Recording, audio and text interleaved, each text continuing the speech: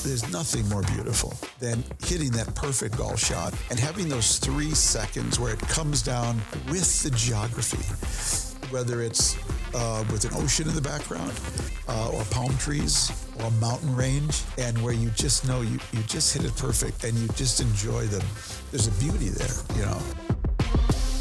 Hi, everyone, and welcome back to the Golf Journal podcast. I'm Dave Giancola. You may know Thomas Friedman best as the New York Times foreign affairs columnist and author of 8 books, or maybe as a 3-time Pulitzer Prize winner, known for his experience in the Middle East and covering global environmental issues. Well, he also happens to be an avid golfer who first took up the game as a child in Minnesota and also had a notable stint as a caddy for a famous player in the U.S. Open. It's a great story.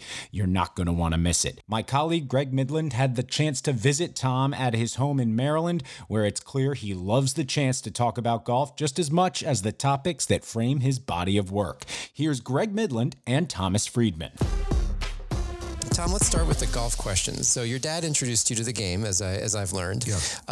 How did he do it? Did you ask him? Did he ask you? And did you take to it right away? So we belonged to a little country club outside of, just on the edge of Minneapolis. I live in a suburb, basically, St. Louis Park, and this was a local club called Brookview. And my dad and our family belonged. And my first recollection was, I know my first golf club was a sawed-off driver, and the grip was one of those black tar, you know what I mean, kind of tape, basically. Yep. And I don't remember if I started by caddying for him, which in those days was pulling his cart, for which I was paid $3.50 for 18 holes, and or playing. But basically, I been playing all my life since I could, basically walk and swing a club, with him.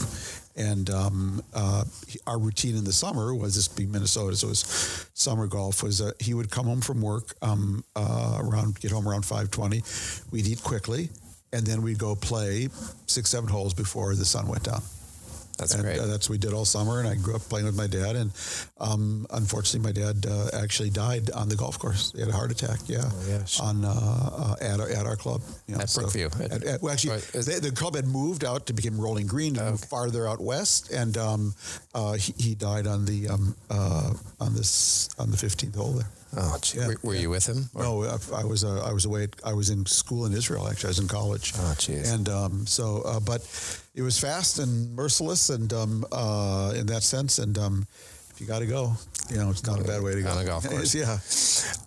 Were any of your school friends golfers as well, or was this something that you really did with your dad? Yeah. Well, I was on the high school golf team. I was captain of my high school golf team, right. But and so I had friends through golf in school, but none of my close friends were golfers. I mean, of kids I sort of hung out with. Right.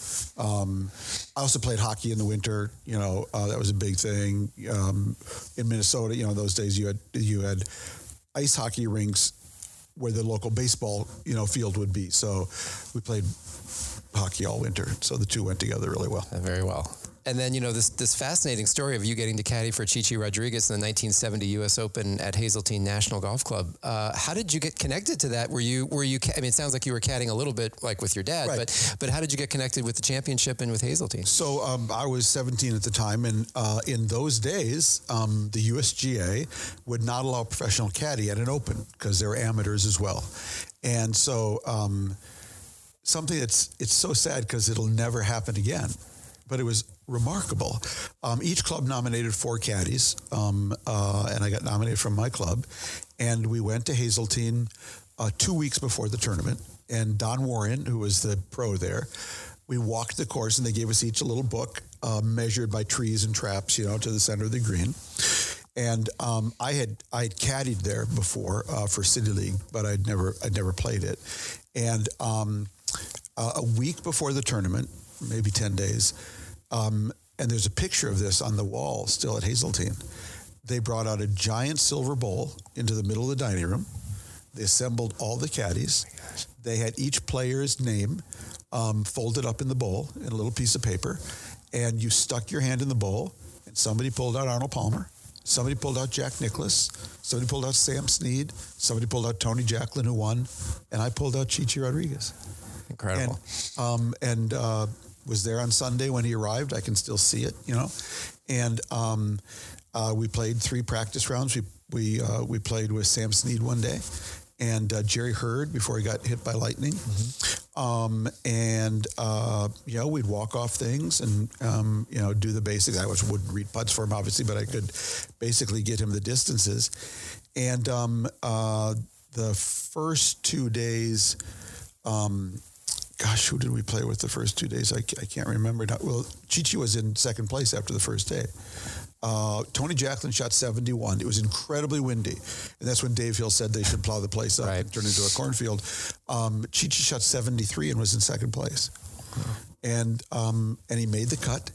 And he ended up 26th, I believe. He made about $1,750.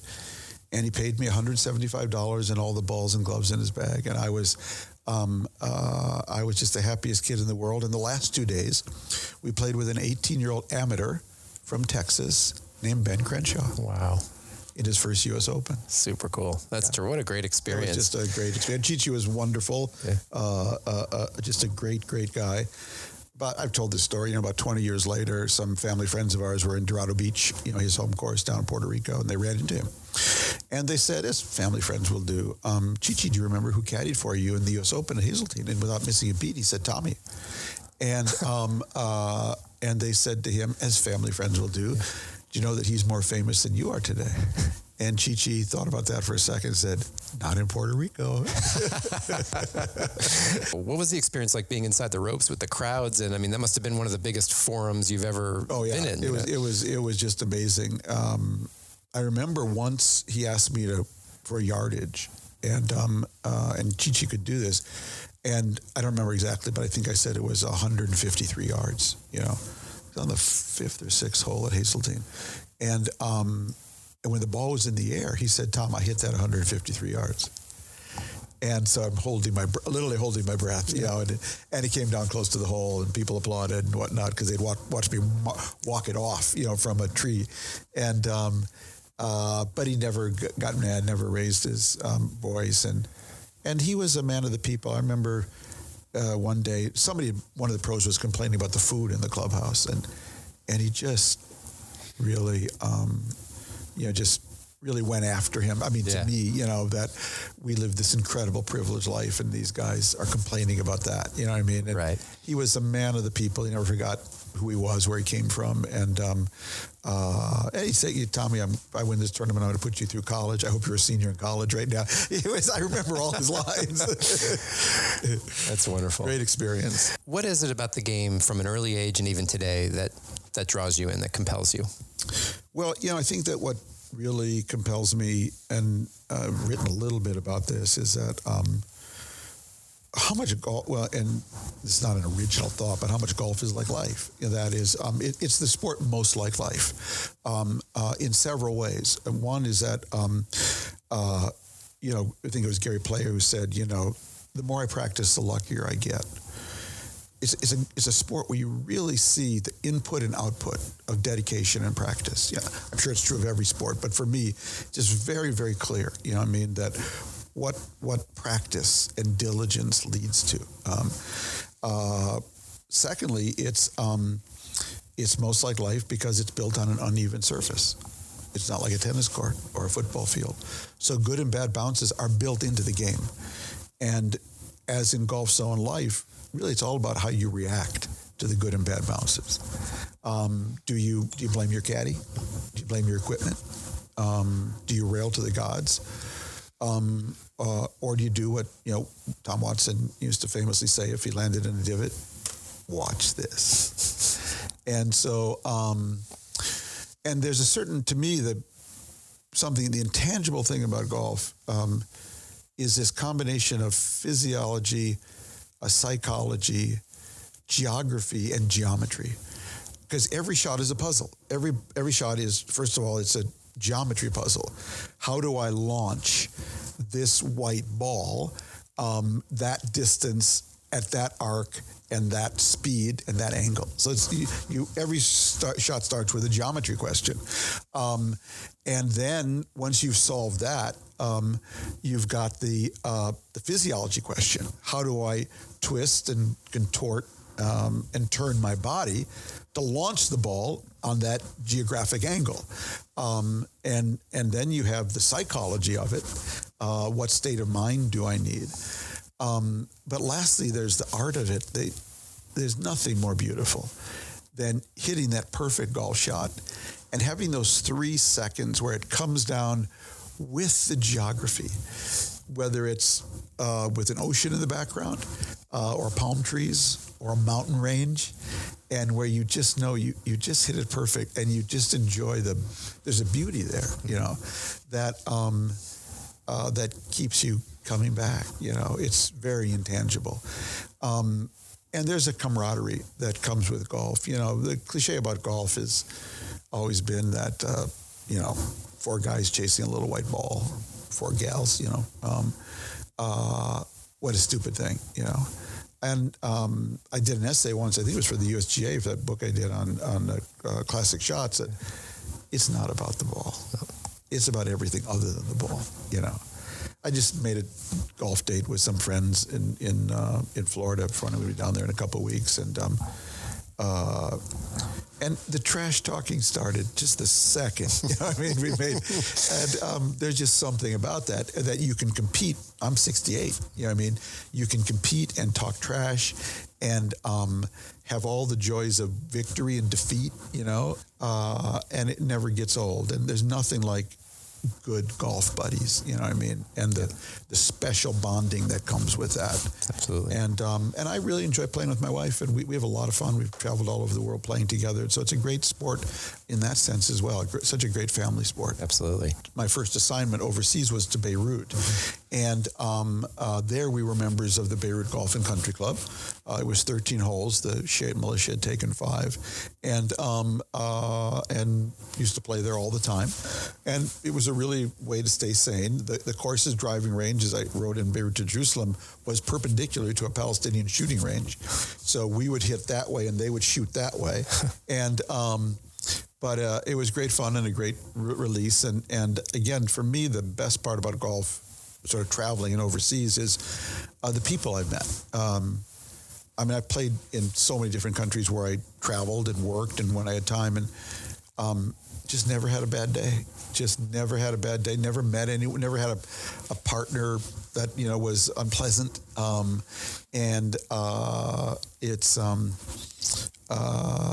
And so it was a great way to meet people and be outside and see different cultures, stop for noodles after 9 holes in Singapore or in Japan or in Dubai, or in Cameroon, or, I played in some crazy places, in Moscow, Tehran, Cuba, and where there's a golf course, I'll find it, and I'll take advantage. That's terrific. What attributes of your parents do you feel had the biggest impact on who you've become as a man? I wrote a little bit about this when my mom died. Well, the most important thing about growing up, where and when I grew up, is that I did grow up in a very diverse, religiously and sort of immigration-wise environment. It wasn't diverse black-white where I grew up. It was a virtually entirely white suburb, but Protestant, Christian, Catholic, Jewish. Yeah. And I grew up with a really diverse group of people in that sense, and really grew up with a real affection for pluralism. I grew up in a time and place where politics worked. And that's been a big liability for me as a journalist, because my column could really be called Always Looking for Minnesota. So I grew up with a optimism bias. You can do anything. You can go anywhere. You can rise as high as your ambition or energy will take you, and something certainly my parents bred into me. But I grew up with an optimism bias because I grew up at a time and place where politics worked. My mom was a radical liberal, and she voted for 12 straight elections for Bill Frenzel, who was our congressman, who was a Republican, and actually used to run for Congress with just a big billboard that simply said Frenzel for Congress and didn't even say what party he was from. So it's that kind of a place. Yeah. And so that's what, I think I grew up with, a sense that the sky's the limit, as hard as you work and with an optimism bias. My column runs in the Israeli newspaper Haaretz in Hebrew, my New York Times column. It's a really nice thing for me. And I wrote about this in Israel and having dinner with the editor of Haaretz. And I said to him, it's so great for me. I love the fact you run my column, in Hebrew. But why do you run my column? And he said, Tom, you're the only optimist we have. And there was an Israeli general at the dinner, and he said, Tom, I know why you're an optimist. I said, why? He said, it's because you're short. I said, short? I'm not that short. I'm 5'7". He said, you can only see that part of the glass that's half full. And I would say that that's really true. I have an optimism bias, but I also had a very unusual experience. I lived inside a civil war in Beirut for 4.5 years. And my apartment was blown up. My driver's wife and 2 daughters were killed in my apartment, had to help dig them out. I covered the U.S. Embassy bombing, the Marine bombing, the Sovereign Shatila massacre, the Hama massacre. And Beirut introduced me to the other side of Minnesota, of life, that life is not growing up in Minnesota when I grew up there. And so there's a certain tension in my journalism between this sort of optimism, can't we all get along, pluralism bent, with a certain respect for order, that a certain appreciation that actually things can completely disintegrate in a society. I actually saw that. And so I saw a country collapse into civil war and every institution fall apart. And so that very much colors my journalism right now, which is really a tension between these two things. Like, can't we all get along? And folks, if you kick this thing around enough and long enough, you can break it. And if you break it, you can lose it. And once it's gone, it won't come back. What was a Friedman family dinner table like in the 1960s during your childhood with your siblings and your parents and everything? Yeah, I have 2 older sisters. Yeah. I would just say very, suburban Minneapolis. I always had an interest in international affairs. And I don't know where that came from. But I think partly had to do with the fact, so my parents were voracious newspaper and magazine readers. So we got Time magazine. We got the morning paper and the evening paper. And I used to read columnists. When I was in high school, I can still see myself bent over in the living room with the Star Tribune open and reading Peter Lissagore and Tony Lewis, who later became a colleague of mine. And so I always had this interest in public affairs. And then in high school, when my parents took me to Israel, I got an interest in the Middle East. And then I also had that teacher, right? The teacher who changes your life, Hattie Steinberg, who taught me journalism in room 313 at St. Louis Park High School in 10th grade. And her course is still the only journalism class I've ever taken. Not because I was that good, because she was that good. I really didn't need anything after her. And so a lot of who I am got formed, in high school, interest in golf, interest in international relations, interest in the Middle East, and wanting to be a writer, wanting to be a journalist. So, but it says something about you, like, what was it about you that was able to absorb and take advantage of all those opportunities at a time when probably some of your peers were more interested in, going to parties and right. and not saying that you didn't do, you didn't have them, but there was something about you that said this, between Hattie Steinberg and your parents and the trip to, you said, wow, I'm going to absorb this. Is there something you can point to? I really don't know what it was. I just, I've thought about it a little because I'm writing a book now about sort of how to write a column and what it means to be a columnist. And I had and this is just something you're born with, I had an explorer gene that I really enjoyed going to foreign places and then coming back home and telling people about it. Like I went to Egypt in it would have been the 1974. It was 1972. I went to Egypt before the 73 war. when Egypt didn't even have diplomatic relations with the United States, because my sister's former boyfriend was at the American University in Cairo. And so that was really behind enemy lines in a way, you know. And I remember, you know, coming back and, you know, telling people about it. One of the things in the book I'm writing, I explain how I learn as a journalist, because we all learn differently. And this is all ex post facto. I didn't start out saying, this is how I will learn. This is me 40 years later looking back and saying, hey, you actually developed a way of learning. So how did you learn? And because people will ask me about it. And I explained that. So I learned by going to the edge. The chapter is called Postcards from the Edge. Mm-hmm. I went to the edge of 3 different stories, because all the best learning happens at the edge. Mm-hmm. And also at the edge, you get to name things. Hey, it feels like the world is flat out here. Okay.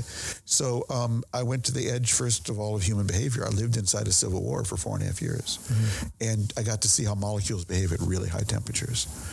You get to see things about human beings, what they're capable of, for ill and for good, for kindness and generosity under extreme conditions. But that also taught me to be an anthropologist, because there was no data in Beirut. The only data was talking to another human being. And so I developed an ear for the quirky, ironic things that people say. You know, one of the chapters in Beirut to Jerusalem is called, "Would you like to eat now or wait for the ceasefire?" Well, there's 100 journalists who could hear that.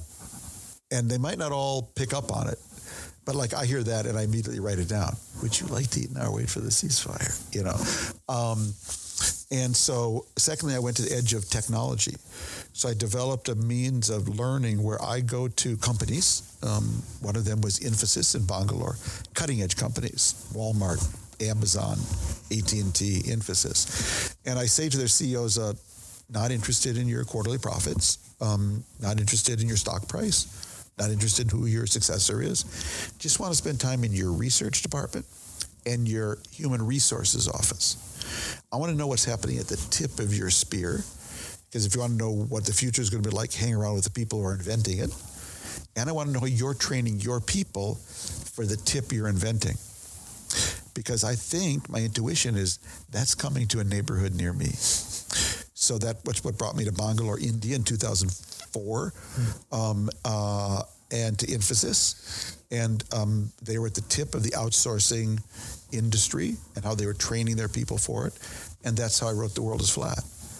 And to say one immodest thing, that book was written 3 years before the iPhone. It was written 3 years before Facebook, okay? So it was only not my genius, because I was hanging around with the people who were inventing that future. So I wrote that before any economist wrote it, you know, because that was where I was learning, you know.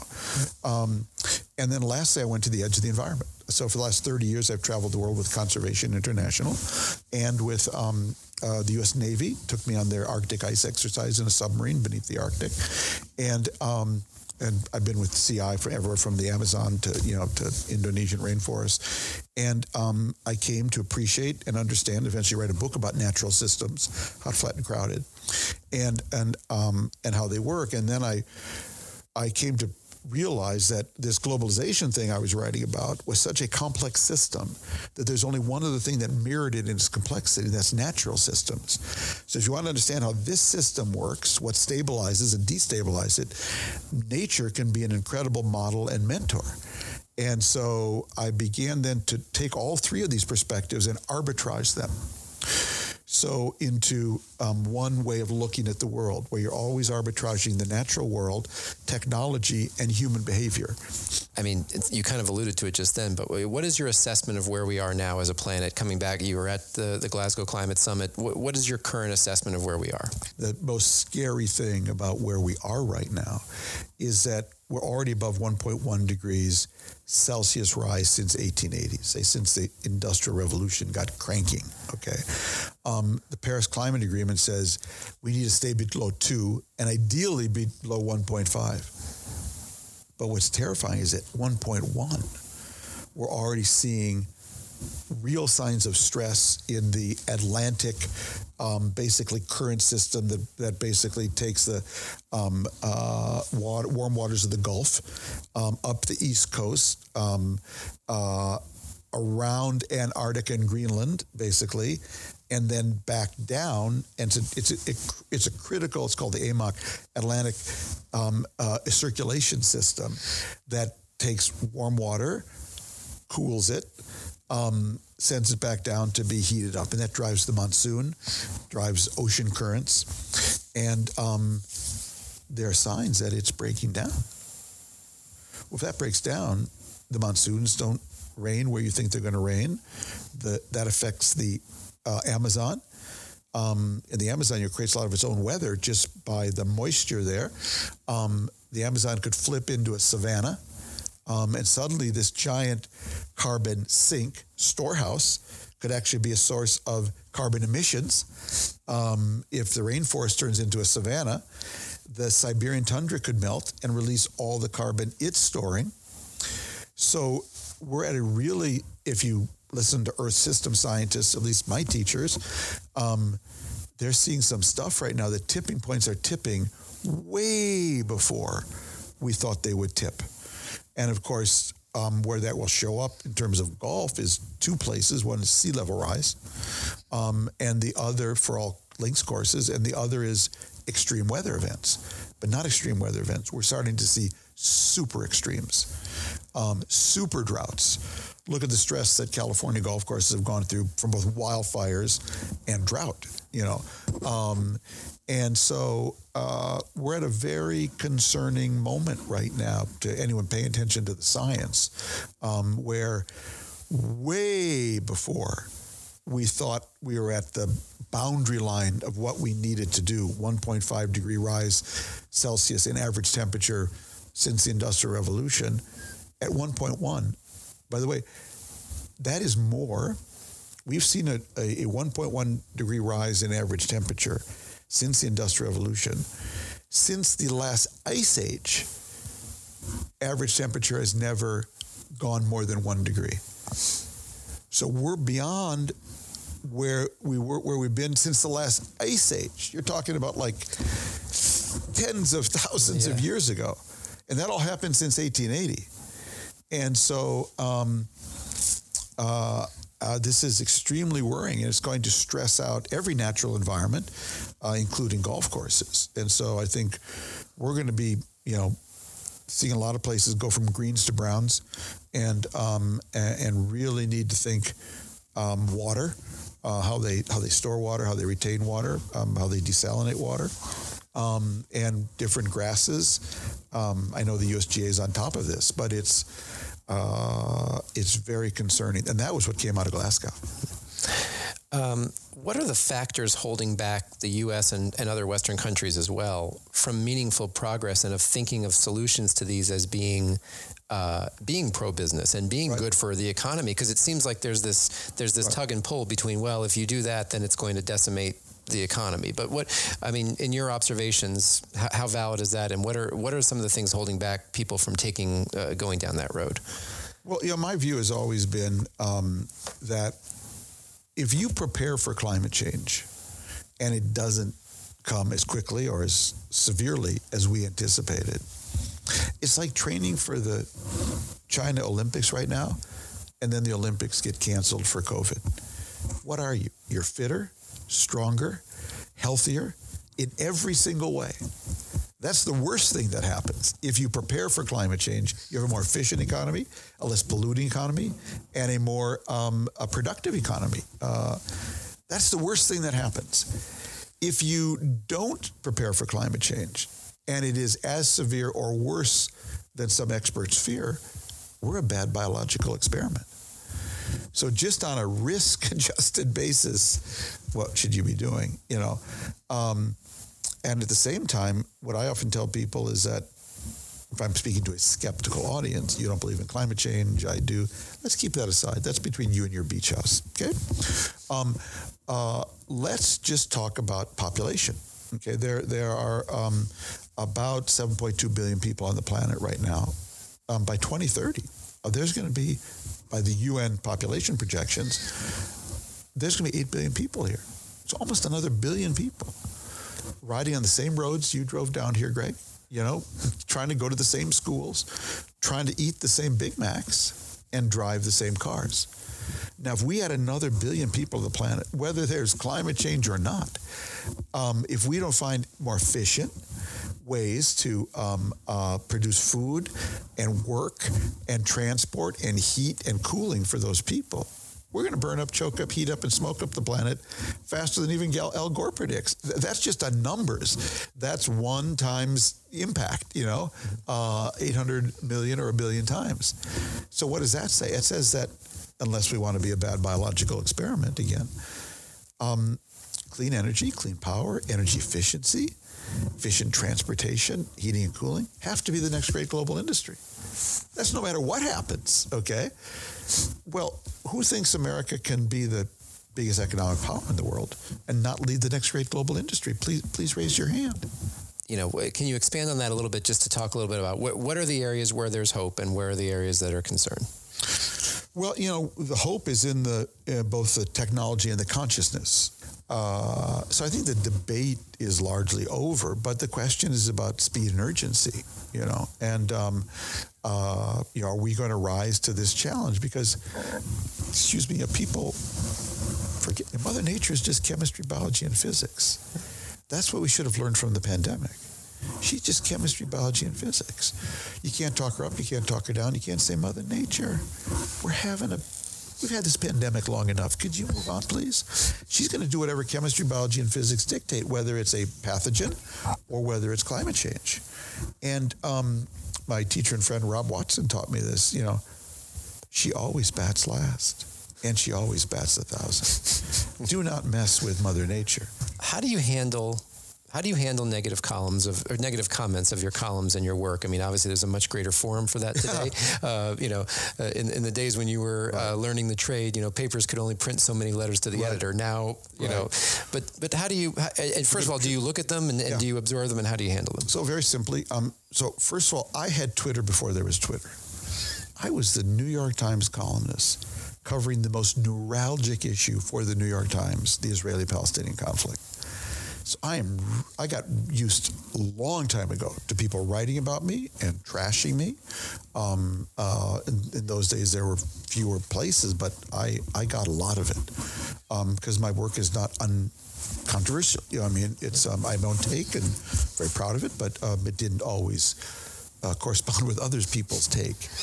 So I had that much earlier. I had Twitter before there was Twitter, basically. How I handle it today is very simple. So I have actually never looked at Twitter. I do not know what Twitter looks like. I have, though, close to 1 million Twitter followers. And that's because I use Twitter as a broadcast platform. But my assistant, Gwen, actually runs it. I do not know the password even. I tweet out my column when it comes out. And I've probably written 10 tweets in 20 years. If you send me something, Greg, and say, Tom, would you tweet this? I will tweet it. But I am just not interested in what anonymous people think about my work in 240 characters or whatever it is. I do read the comments on my column because I find they're much more serious as a whole. The longer some of them people write, they have a left bias because it's the New York Times online. But you can pretty well get a sense of what a diverse audience thinks about your column. But most of all, my wife is my editor. And when my wife tells me a column doesn't work, I start over. And when my wife says that was a really good column, I don't care what anybody else says, because she is such a tough taskmaster and would never let me embarrass myself. So I go through life like this, which is to say, I want feedback, I want serious feedback, and I want positive feedback. We all do. But I didn't go into this business to be looking over my shoulder. So I don't have a Facebook page. I have one defensively. That again, my system runs, so no one, a lot of people are faking it. Right. Yeah. But I'm kind of, I trust the people I trust, and I just move on. And so this is a true fact. I have never responded to a critic, not of a book review, not of a column, not of anything in 40 years. And it's not because I don't care. It's that I actually can't talk you into, if you read my column last week, Greg, and you don't think it's very good, I actually can't talk you into why it's good. You know what I mean? And so my whole philosophy of life is just keep marching forward. Catch me if you can. You've managed to stay, obviously relevant and current for 40 years. Is there anything you've really wanted to do that you haven't actually done? And how do you envision your career taking future steps? I honestly, I wouldn't change a day. I've been blessed. I got to cover some amazing stories for the most amazing newspaper, and who gave me time to write books for an amazing publisher, and just made incredible friends, along the way. There are many people I identify in my books and columns as my teacher and friend, because I learned from my friends. And, I've just had the most fun you can have legally that I know of. And illegally, maybe there's some ways, but I don't know. I've really been blessed. And, I don't want to go into politics, never had an itch for government. I really, and this to me is the most important lessons that I learned as a columnist, there are really two, is one is you have to like people. Because when you like people, they like you back. And by that, I mean, they actually reveal themselves. The crazy things they say, do, aspire to, fear, love, hate. And I really like people, and I interview people wherever I go. And I did that a little with you when you sat down. I would have done more. But if I'm standing in line at Starbucks and someone says, hey, I'm a fan, I say, oh, hey, where are you from? What do you do? And you'd be amazed at how many people end up in columns and books that way. So I'm always on, in that sense. But the second thing I learned, and is, and this to me is the most important lesson of life, is and this may be what the book is called, is what you say when you listen. Because two things happen when you listen. One is what you learn when you listen. And all the things I got wrong, and I got plenty of things wrong, were because I was talking when I should have been listening. But much more important is what you say when you listen. So listening is a sign of respect. And it's amazing what people will let you say to them if they think you respect them. And if you don't think you respect them, you can't tell them the sun is shining right now. Well, there you have it, folks. A fascinating conversation with a fascinating human being. We want to thank Tom for welcoming the USGA into his home and for joining us on the Golf Journal podcast. On behalf of our guest, Thomas Friedman, and my co-host, Greg Midland, I'm Dave Giancola, and we'll talk to you next time.